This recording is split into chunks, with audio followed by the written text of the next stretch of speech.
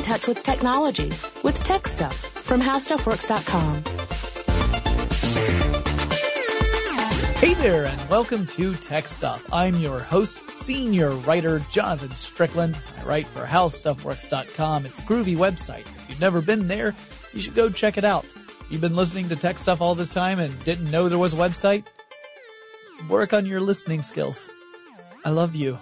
HowStuffWorks.com. Check it out. So today I thought I'd take a look at a tech story that happened not too long ago as of the recording of this podcast. I'm recording it on May 24th, 2017. It is publishing much later than that, but not too long ago from today, a virus emerged that really caused a lot of headaches, particularly in the UK and a lot of other countries, not so much in the United States, but in a lot of other ones.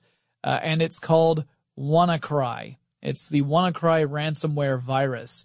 It really became big news starting on May 12th, 2017. That's when it went viral for the first time and spread to thousands of machines. The count goes anywhere between 200,000 and 400,000 computers, depending upon what authority you're looking at. WannaCry was exploiting a vulnerability in a protocol used by the Windows operating system. But I'll explain all of that a little bit later. First, let's talk about what ransomware is and where it came from. So, to put it simply, ransomware is a subset of malware, and malware stands for malicious software. You might also hear it described as a computer virus. That's largely because in the early days of personal computers, there were really only two major types of malware, and those were viruses and worms. And so we've often used computer virus as shorthand for malware, but there are lots and lots of different kinds of malware out there. And so using a term like virus is not as specific as most people would prefer. But what the heck is a virus and what the heck is a worm? Well, a virus is some malicious code that a programmer designs that inserts itself into another program. They're typically part of some sort of executable file, so exe in the Windows operating system world, or DOS even. The virus does not activate until the computer runs the respective file. So you can have a computer that has a virus on it, but the virus is inactive. It is dormant because you have not yet run that file. And as long as you don't run that file, the virus will remain dormant. It'll be inert. But once you run the file, it activates the virus and it ends up replicating itself. Sometimes it'll use other programs to spread itself to other machines.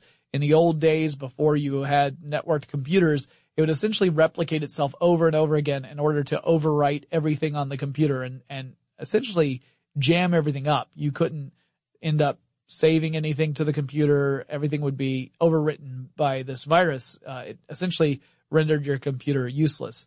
It's pretty nasty stuff. The worm, on the other hand, is a self-propagating piece of code that does not rely on another file. And typically, the programmer depends upon some sort of trick, like social engineering, to get people to execute the worm and start that self-propagation process. Now, both viruses and worms are part of a larger classification of malware, and ransomware is a specific type of malware that, as the name suggests, holds a victim's computer for ransom. It doesn't break into their house and steal it and then put a gun to the monitor and say, pay up, or it gets it. Otherwise, you would just need a particular set of skills to go after those folks, as we learned in the documentary Taken. Typically, malware that is ransomware will do one of two things. The most common version on desktop machines and laptops is that it will encrypt the victim's computer. So that means it will encode your computer so that none of your files will be readable, or even, you won't even be able to locate them because they're all renamed under this nonsense encryption approach. That can end up causing your computer to be useless, or at least make it your information inaccessible. The goal is to get the victim to fork over some cash, and in return, the hackers will decrypt the computer. They'll give whatever the password is, or the methodology to decrypt all that information and turn it back to the way it was before it was attacked. Now, there's the second variant of ransomware that doesn't encrypt a computer. Instead, what it does is locks people out of a device. This is the locker version of ransomware. It's most frequently seen in Android-based devices, so mostly mobile sets like handsets, tablets, that kind of thing. And essentially hackers fool a victim into downloading and installing a malicious app. And then the app will then activate this software that locks the victim off from accessing their device. They won't be able to use it. It essentially bricks it until you are to pay up a ransom. You might get like a little screen that shows you, until you pay X amount to Y, you won't have access to this device. So you are told that you have to pay the hackers in order to regain access to your device. And in either case, ransomware is not pretty. Now this is similar to, but distinct from, another scheme that some hackers employ over the last few years, which is blackmail. Hacker groups like Rex Mundi have targeted large corporations with a goal of infiltrating their systems and stealing as much data as possible, including customer data. That's one of the big targets. So having that customer data is a very powerful tool. Companies do not want their customers to lose confidence in them. So if a hacker group is able to get hold of a huge amount of customer information from a company and then say, hey, if you don't pay up, we're going to release this information or we're going to sell it off, it's bad news. And it's very hard to recover as a company if you've suffered that kind of data breach. So it's similar to blackmail, but not exactly the same, because with ransomware, the hackers might not even be interested at all in what's on the computer systems they target. They don't care if there's customer information or if it's internal systems. That doesn't matter. What they want to do is affect as many critical computers as they possibly can with ransomware. Because if it's a critical device, if it's something that's very important for the operations of a larger organization or company, then that puts a huge amount of pressure on the company to pay up the ransom so they can get access to that critical hardware again. That's the whole point of ransomware. They don't care if it's, what the nature of the stuff is, as long as it's important. Because they're not after the data itself. They're after money. They just want to lock down those computers as much as they can and then convince people to pay them so that they can unlock them. Now, the first recorded instance of ransomware was called the AIDS Trojan, and it was designed by Joseph L. Popp, P-O-P-P. That particular attack falls under the category of the Trojan horse, which is, of course, named after the legendary gift to the city of Troy that secretly housed invading soldiers that were from Greece. A Trojan horse is malware that looks like a regular program. It fools someone into thinking they're using some benign piece of software, but in reality, they're essentially handing over some critical part of their computer systems to the whims of a hacker. So a lot of Trojan horse programs these days are programs that look like they're innocent. You run them, and then it allows a hacker to get a back-end, like a backdoor entry into your computer, usually administrative level control. And from there, they can do lots of different things. They can lock you out of a system. They can allow you to continue using a system so that you don't know that they're even there. They can spy on what you're doing.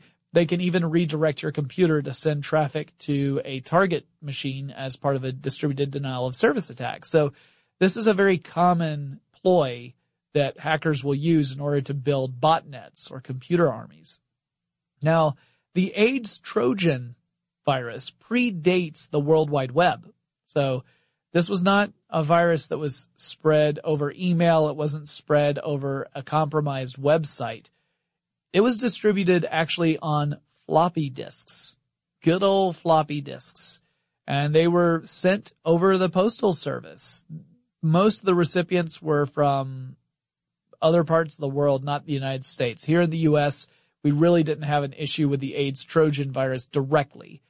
These were the targeted systems were mostly in other places in the world, like Europe, in Africa, in Asia, that kind of thing. So the target for this attack happened to be companies and agencies that were either in education or healthcare, and they were concerned with educating people about the AIDS virus.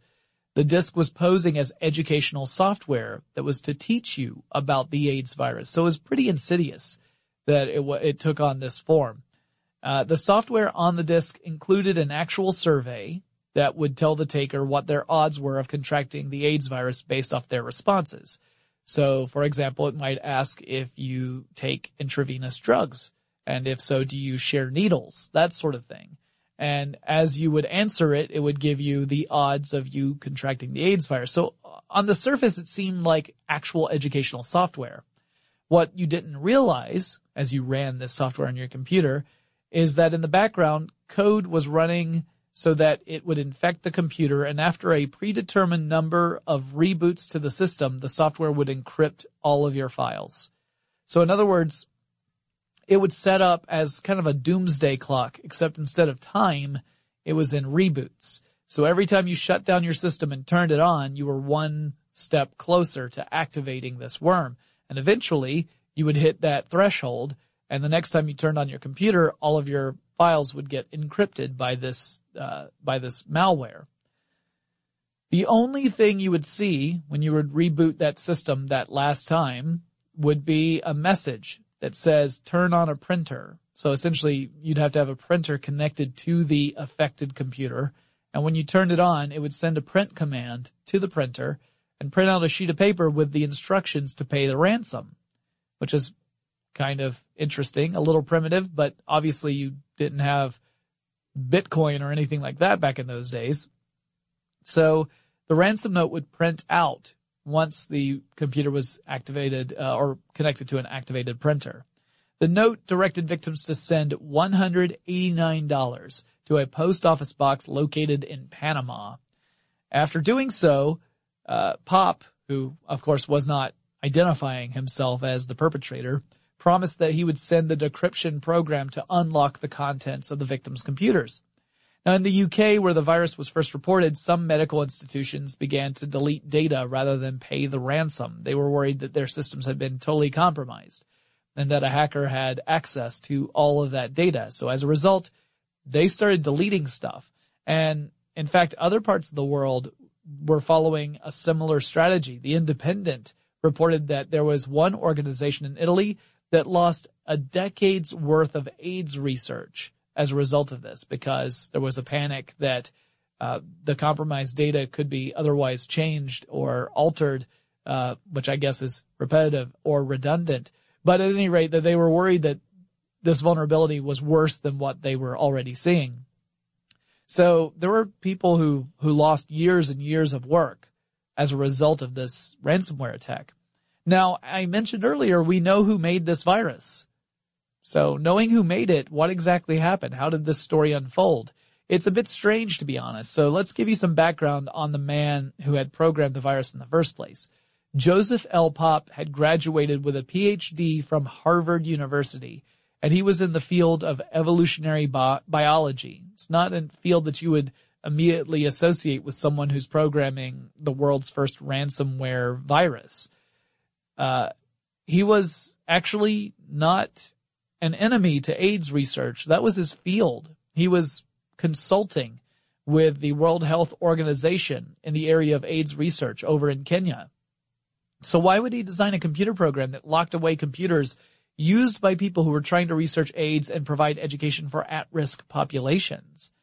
Well, that depends upon whose story you believe. So story number one came from Pop's lawyer, who said that Pop's plan was to shake things up. He wanted to change the whole model of how AIDS research was going about. He thought it was too regimented. He thought it was off base, according to the lawyer.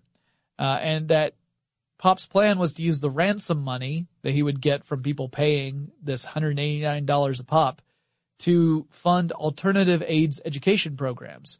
So you could argue that if this is actually the case, this was a protest against the establishment and their approach to AIDS research. So you would think of Pop as some sort of crypto activist or crypto anarchist. But the judge in the case actually disagreed with this and said that Pop just wasn't even fit to stand trial. And this was because his behavior had become something pretty strange and erratic. The reason he was caught in the first place, I mean, he could have just gotten away from Europe and no one would have ever known it was him. The reason he was caught was that He was in an airport in Amsterdam, and he wrote the sentence, "Dr. Pop has been poisoned," which I think would make a great title for an album. But he wrote it on another passenger's suitcase, which is pretty strange already. Apparently he had been acting somewhat unusually as the stress was getting to him about trying to get out of Europe, while this story about the AIDS Trojan virus was making headlines over there. So he was feeling a lot of pressure. And according to some stories, at least, he cracked. Well, the authorities saw that he was writing stuff on other people's suitcases and took him aside for questioning, and they searched his baggage. And when they did, they found evidence that he was the one behind manufacturing and distributing all those disks that had the malware on them. So while he was waiting for trial in the UK, his behavior grew increasingly strange, and eventually Judge Jeffrey Rivlin dismissed the case because he said that Pop was unfit to stand trial. Pop was released and essentially got off scot-free. He eventually would open up a butterfly conservatory in upstate New York.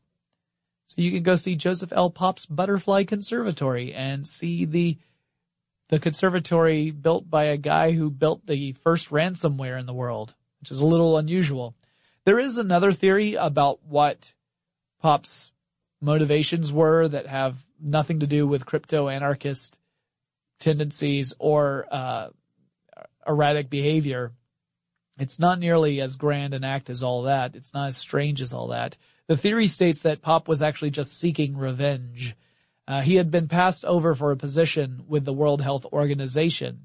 So some theories say he got very upset that he wasn't picked for this job, and as a result, he designed and then unleashed this software targeting organizations that he felt he should have been taking a larger role in, but because he got passed over, he didn't have that opportunity. And he even had a digital diary that contained evidence that he had been planning this attack for more than a year and a half. So it was a premeditated act, not something that was done spontaneously, at least according to that digital diary. So there's some people who say that he was just bitter about not getting that job, and that was the motivation he had for building the first ransomware. But whatever the reason, he didn't serve any time for his crime, and his encryption scheme was relatively simple to reverse. It was symmetric encryption, and it wasn't particularly robust. So after some time, experts were able to figure out how to reverse engineer it, essentially using brute force to decrypt the affected computers. So it really wasn't as bad as it could have been, or as it later would turn to be, as future ransomware hackers would create more robust means of putting your data off limits. So one thing that Pop also set into motion was this tendency for hackers who have developed ransomware to target healthcare organizations, whether it's hospitals or organizations that are related to healthcare. That's a prime target for ransomware. And the reason is the information inside those computers is critical, literally critical to the lives of human beings. So by targeting these very critical systems that have a high sense of urgency about the data that they contain, the hackers are maximizing the chance that people will give in and pay their demands. So two different trends that he started. He started the ransomware trend, and he started the targeting healthcare trend, both of which are pretty odious, I would say. But yeah, the more valuable and urgent the information is, the more likely you are to pay up when something gets locked away. Now, we'll talk more about early ransomware in just a minute, but before we jump into that, let's take a quick break to thank our sponsor.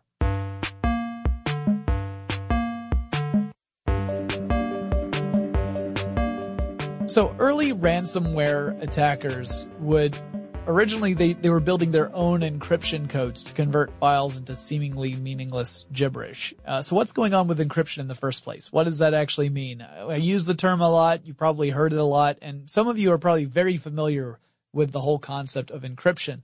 But in case you are not, and you're wondering what does that even mean? I mean, I get that it's turning my files into stuff that I can't read, but what is actually happening? I thought I would give a very, very basic explanation of what encryption is. Now, keep in mind, this is at its most basic level. Encryption involves using a key to encode data in a way that makes it meaningless to an outside observer who does not also possess that key.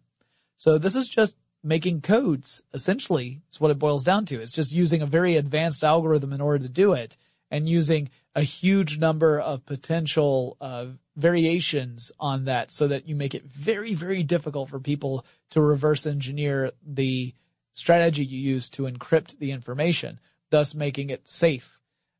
If you use a very simple set of rules, then obviously your data isn't that safe. All it takes is someone to notice what the rules are, and then they can reverse it that way. So if you've ever used a substitution cipher, you've experimented with an extremely simple version of encryption. So you might decide with a buddy that you're going to shift all the meaning of letters one over from their actual place on the alphabet, so that when you write a message in code to your buddy, a B is an A, and a C is a B, and so on and so forth. That's a very simple one-shift substitution cipher.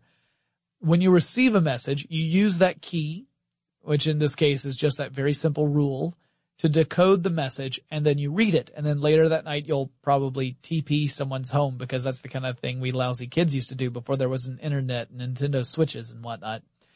Obviously, computers are using much more robust encryption techniques than a simple substitution cipher.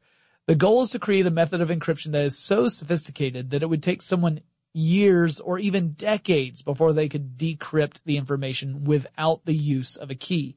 In other words, to use brute force. Brute force is essentially when you just tell a computer, I want you to work through every variation of this particular approach until you find the one that works. And the more approaches there are, the longer that will take a computer to accomplish. So your goal is to make the encryption process difficult enough so that a computer doesn't have any hope of solving it by brute force in any reasonable amount of time.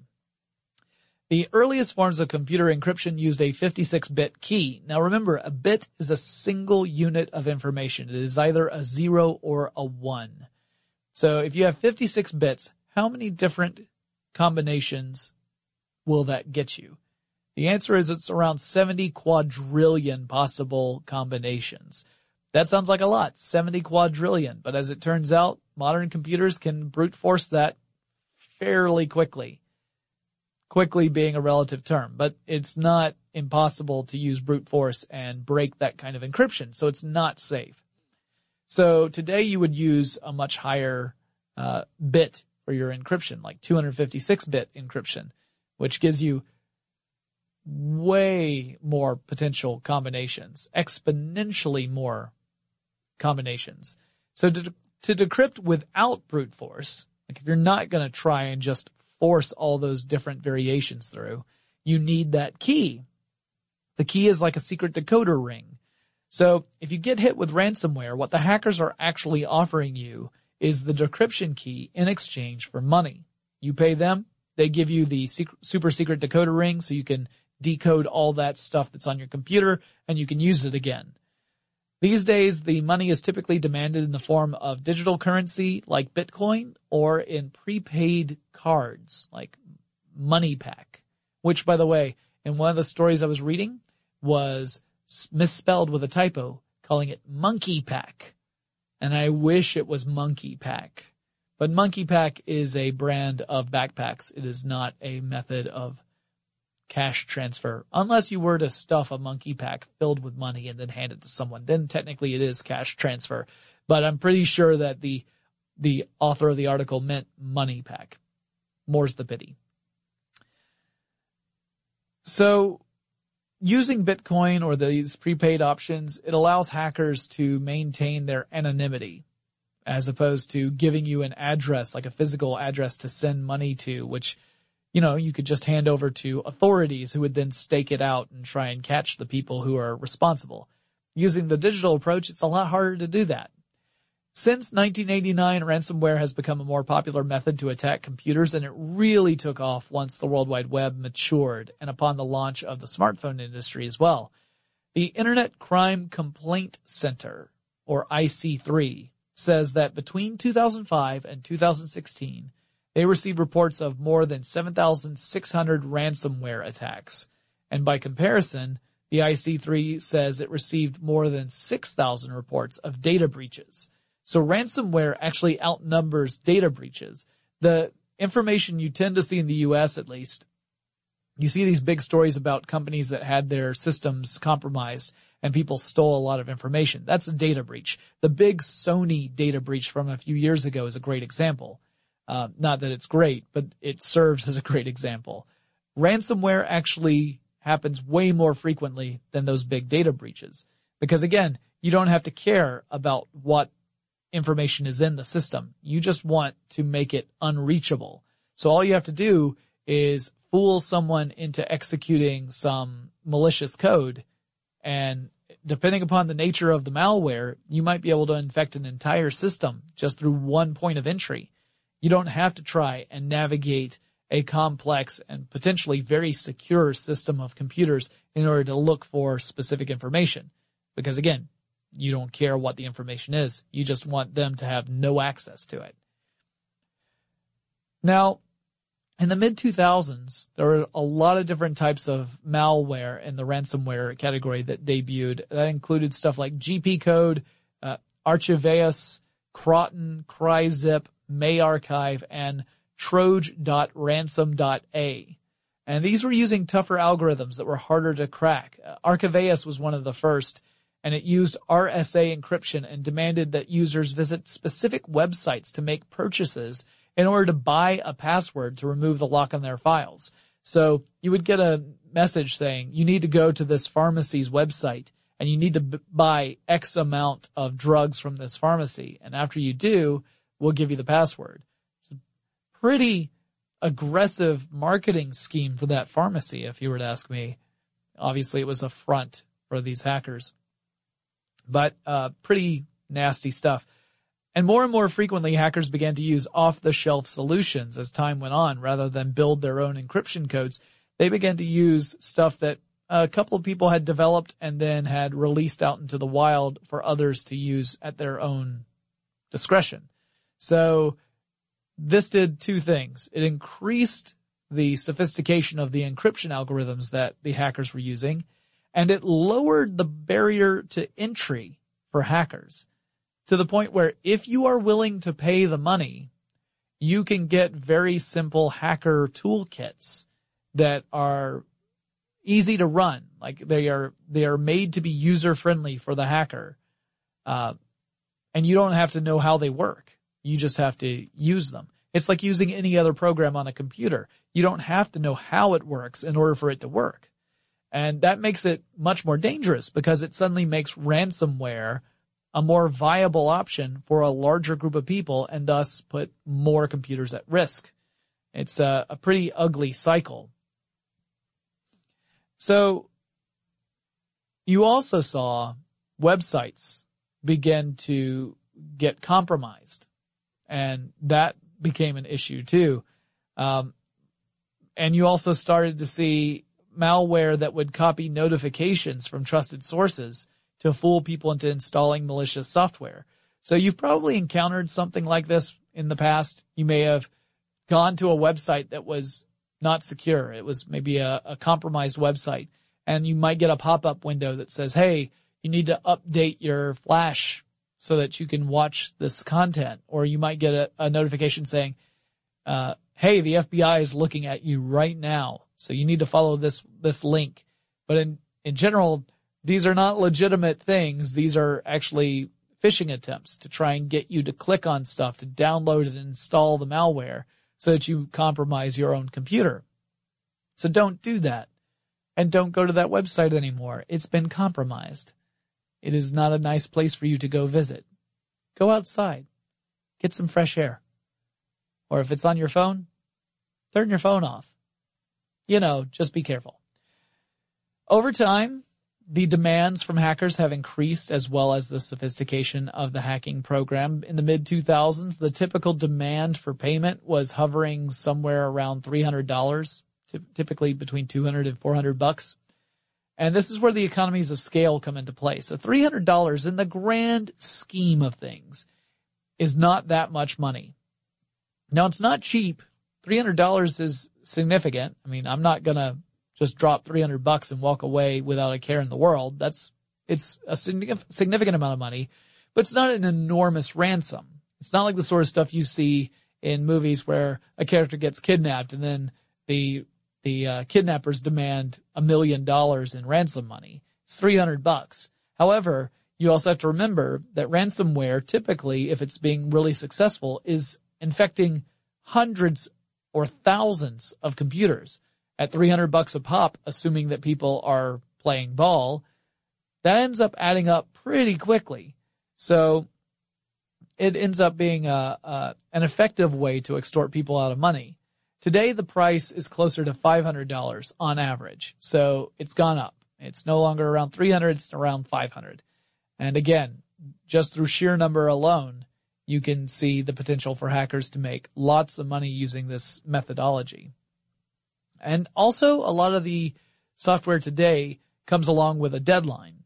So it's not just that your information is locked away, but that you have a limited amount of time before something worse happens to you. So you got to pay up before the end of the month, or we'll start deleting your information.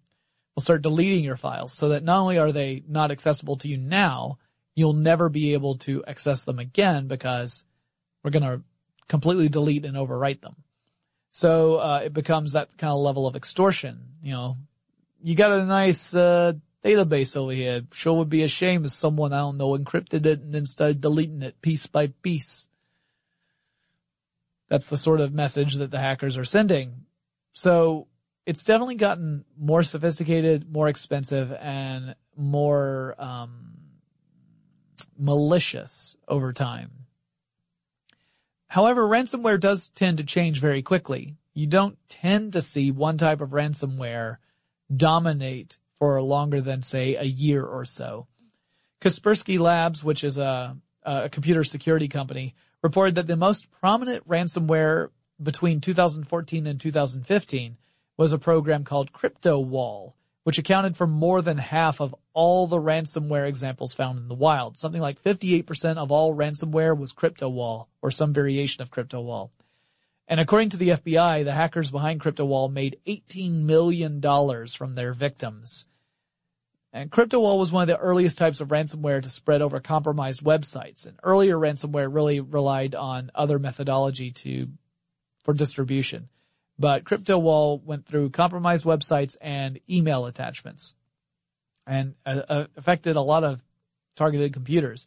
It used a 256-bit key to encrypt specific types of files. So it would look for files that had specific extensions, like a .doc file, a document file. It would look for those sorts of files and encrypt them using this 256-bit key. Then it would use a 2048-bit RSA key to encrypt the 256-bit key. This double encryption made it much more difficult for you to figure out how to reverse the process. But the following year saw CryptoWall reduced to just 5.21% of all ransomware. So it went from 58% to 5.21% in the span of 1 year. The new heavy hitter was a piece of software called TeslaCrypt. And the hackers behind that malware frequently demanded their ransoms in Bitcoin and other forms of digital payment. Ransomware attackers continued to aim at the healthcare industry for the reasons I mentioned earlier. Hospitals have been affected by various types of ransomware. Some of them include Los Angeles' Hollywood Presbyterian Medical Center, the Los Angeles County Department of Health Services, Ottawa Hospital, Kentucky Methodist Hospital, and lots of others. A ton of them are in California, in fact. In some cases, hospitals paid the ransom in order to regain control and access of their systems, but in other cases, savvy tech professionals were helping to quarantine affected computers to disconnect them from the network so that they wouldn't spread the malware further into the system. And then they worked to reboot the systems using old backups. So essentially going to the backup files and, you lose some stuff because chances are you generated some data since the last backup, but it meant that they got back these systems, and didn't have to pay the ransom in several cases. Now, sometimes hackers have a real flair for the dramatic. There's the team that's behind the Jigsaw ransomware. Jigsaw taking its name from the villain in the Saw series of films. The malware not only locked the victim's computer, but displayed an image of the puppet that was used by Jigsaw, Billy the Puppet, from the Saw series. And there was a message there that would state that rather than just a regular deadline, Jigsaw would delete files as time passed. Like every hour that passed would mean more files deleted. So the longer you waited, the more information you would lose. That gave that sense of urgency to pay off the hackers. And also, if you turned off your computer, it was even worse, really, because the next time you booted your computer, 1,000 files would be deleted from your computer. It was an incentive to not turn your system off, because once you turned it on again, you would lose 1,000 times what you would lose every hour. It's pretty evil. By 2014, hackers were designing locker-based ransomware for Android systems, and one of those was Cyping, which used fake Adobe Flash update messages to convince users to install the malware that would lock you out of your Android device until you paid a $200 ransom using money packs. Those are those prepaid charge cards. So what would happen is when you tried to activate your phone, instead of getting the screen to unlock your phone, you got a message saying you had to pay this amount of money in money packs to this particular account, or you would not get access to your phone again. A similar piece of ransomware was called Kohler, Koler, or Color if you prefer, which claimed that the holder of the phone was being investigated by law enforcement and that they were being fined as a result. So this is playing on people's fear, right? Like if you send them a message saying, hey, you're in trouble, and unless you follow this link, you're going to go to jail, that gives people a big incentive to try and figure out what's going on. A lot of people are going to click that link, not thinking that, hey, the FBI probably doesn't reach out through websites to let you know that you're in trouble. They probably come door to door for that kind of thing. But it's the sort of thing that's meant to instill panic. And when we panic, we make bad decisions. We make very quick decisions. We don't think. We don't use critical thinking. So that's the whole method of attack in this type of ransomware. So this one also had a nasty additional kick. It was a locker worm type of malware that would then send messages to anyone in the contacts list of a compromised device. So if you got me with that, if you sent me a message saying, hey, we're the FBI and you're totes in trouble, bro, and I fell for it, I clicked on it, then the malware would not only lock me out of my phone, it would go through my contact list and send a message out to everyone in my contact list with a similar message in the hopes of catching even more people. So this way you allow the virus to propagate across the network. All you have to do is infect a couple of well-connected people, and chances are you're going to see a lot more infected devices as a result, and that becomes like a ripple effect. It keeps moving out from the source. People who are savvy to it will ignore it, but that doesn't help all the people who don't ignore it. It's pretty nasty stuff, though. By 2015, enterprising programmers began to create ransomware as a service, or RAAS. Now, these were the people who would design the tools that other folks would actually use. So you might have programmers who have no desire to actually use ransomware themselves. They're not directly going to put it to use. Instead, they'll sell it to hackers who do want to use it, but who don't have the ability to program or design these algorithms or these types of malware. And so you'd sell it for like $1,000 to $3,000. It's a lot of money, but when you factor into the account the fact that you can demand $500 per locked computer, and if you're hitting thousands of them, $3,000 is nothing. A lot of these ransomware as a service providers also demand a certain percentage of the profits, like 10 to 20%. But still, you're still talking huge amounts of money. So it doesn't take very many victims to play ball before you recapture your costs, and it makes ransomware even more prevalent. One ransomware attack that made headlines in the United States happened on November 25th, 2016. That was the Friday following the U.S. holiday of Thanksgiving, which is also known as Black Friday. For those who don't know what Black Friday is, that's a day. It's called that because a lot of stores will open up with special sales, and it's all in an effort to sell enough stuff to make an overall profit for the end of the year, to go in the black, as they say. If you're in the red, that means that you're operating at a loss. If you're in the black, you're operating at a profit. So that's why it's called Black Friday. Well, that's a very popular day for people to go out shopping, and it means it's also a popular day to just get outside and travel. So the hackers had targeted San Francisco's municipal transportation system, also known as MUNI, M-U-N-I. And on that day, they were able to infect the ticketing and bus management system for MUNI with a ransomware attack. They demanded 100 Bitcoin for the antidote, for the key to decode everything. And at that time, 100 Bitcoin was worth about $73,000. But instead of paying the ransom, MUNI decided to offer free rides to passengers while they worked on a solution. So for 2 days, you could ride MUNI absolutely free. You didn't have to have a ticket or anything. You could just get on.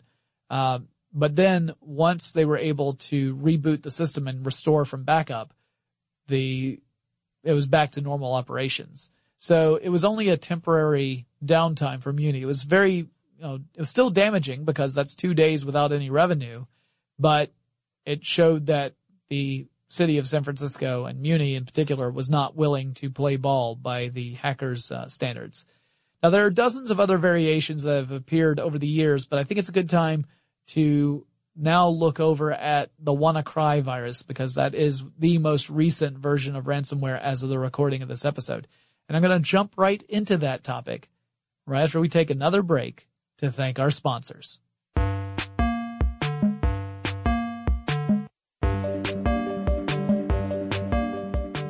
WannaCry is an aggressive, coordinated ransomware attack, one of the biggest ransomware attacks in history. And it's affected hundreds of thousands of computers, many of which are part of the healthcare industry. Its main method of compromising a machine is to exploit vulnerabilities that are in an old build of the service message block protocol, which is part of a larger block of protocols that Windows machines use for file sharing. Specifically, the virus could attack computers that had inbound SMB communications on ports 139 or 445. And then there were some later variants that aimed at different ports, but the initial one was looking at those two. All you have to do to protect yourself against this, by the way, is updating your computer to the latest Microsoft security patch. It removes the vulnerability. Now, once a computer is infected, the malware could sort of put out feelers across the local network. So if this infected machine is on a local network with other machines, it could then use that to send the malware to the other devices on that local network. So it could spread really fast. All it takes is that one compromised device on a system to have it spread throughout the entire system. And it made it particularly dangerous for these interconnected devices that weren't up to date on security patches. Now, before it made its debut, WannaCry was published as part of a large group of documents stolen from the NSA by a group of hackers.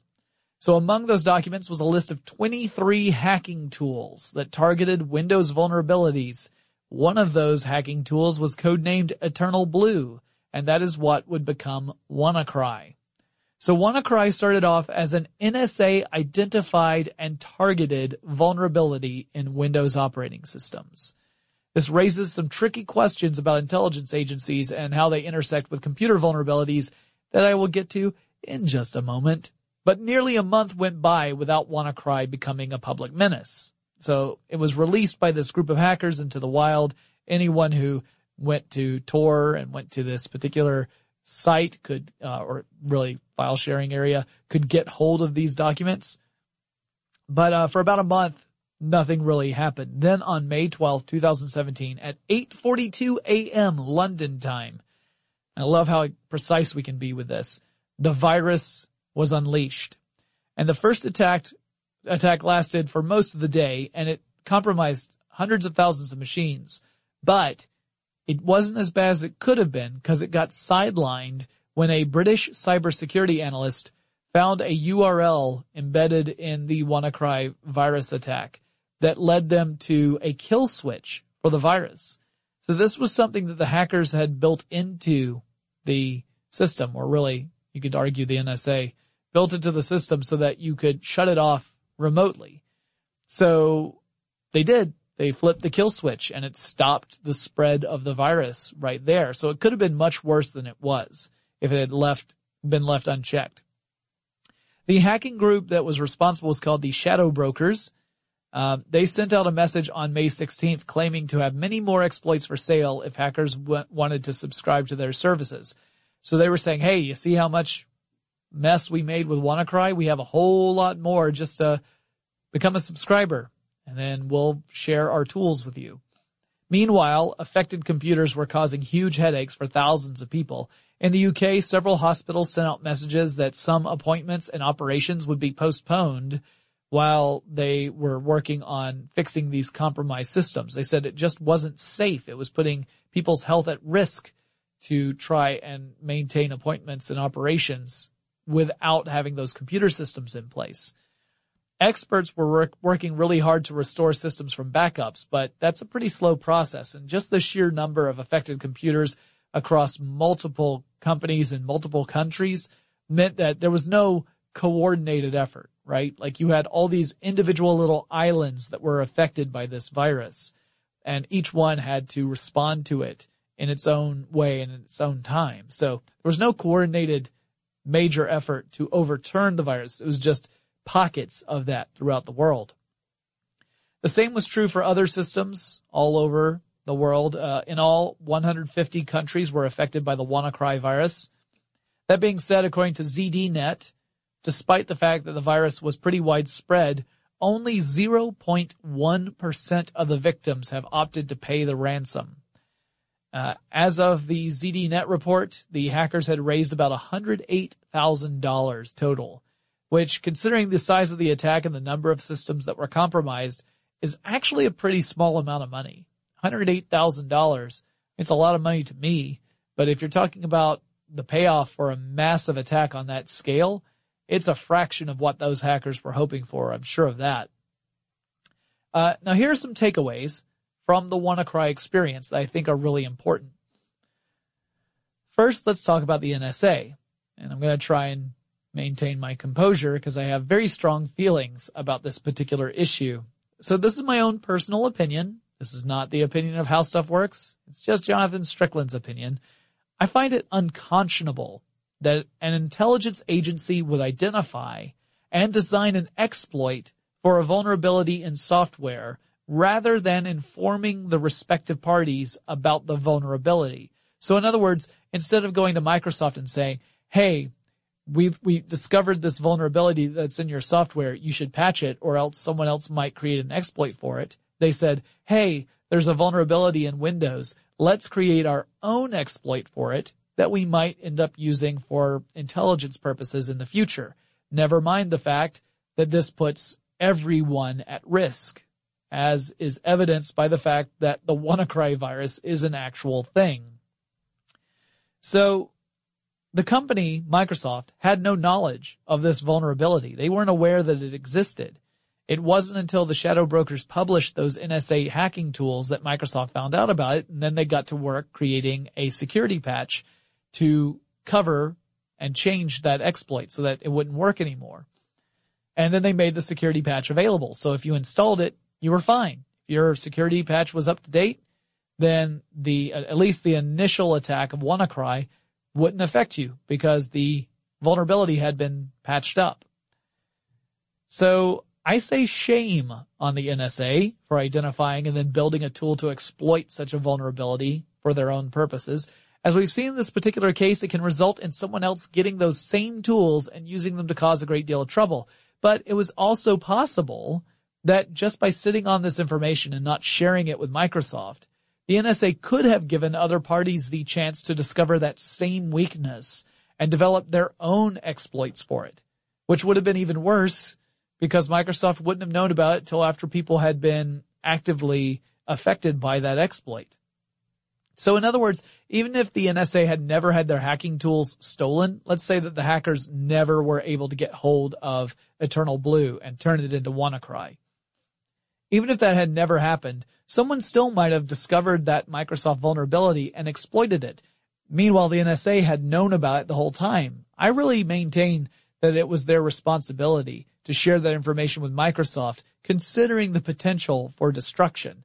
And I find it really troubling that an intelligence agency can act in such a way that puts hundreds of thousands of computers and people, because we're talking about the healthcare industry, at risk. I don't know that any intelligence is worth that. Again, that's my own personal opinion. So that's the Jonathan bias, to be perfectly blunt.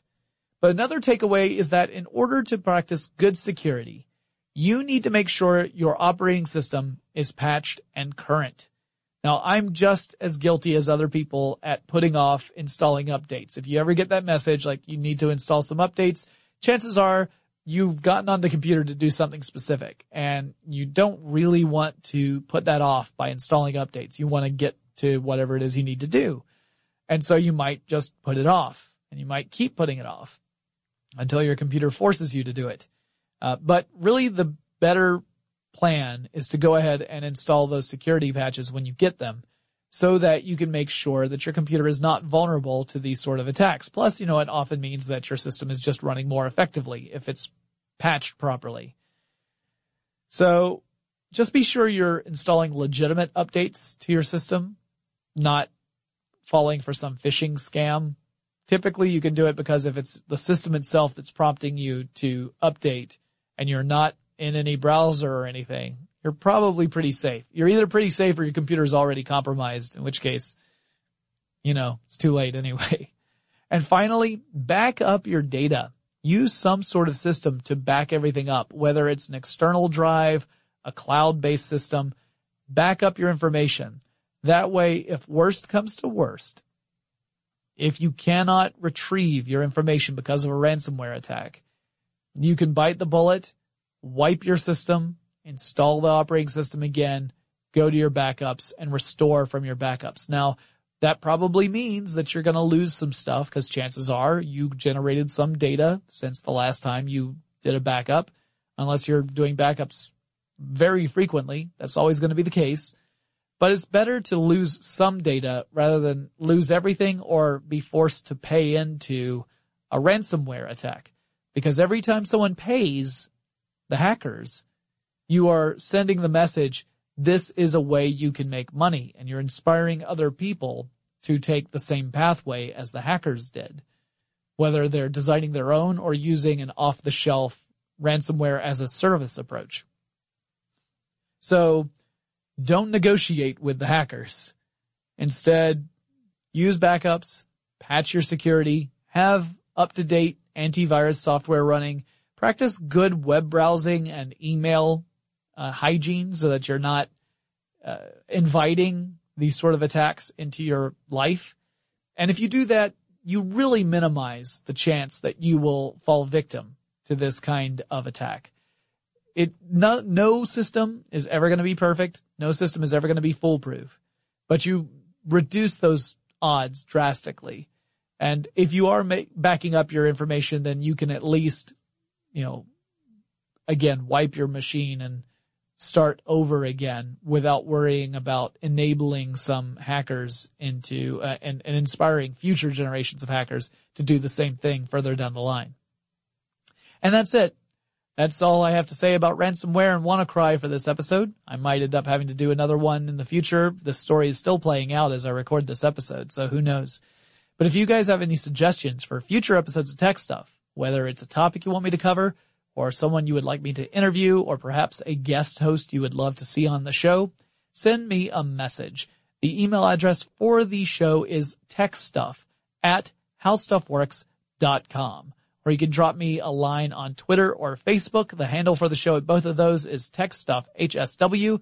And finally, you can watch this show stream live on Twitch. I live stream all my recordings. You get to see me make mistakes. I chat with folks in between segments. So if you want to be part of that, you want to be part of the community, go to twitch.tv/techstuff. You'll be able to see the show page and the schedule. And I would love for you to join me someday in one of these podcast streams. I have a lot of fun chatting with everyone there and just kind of geeking out over technology. So join me, won't you? And I'll talk to you guys again really soon.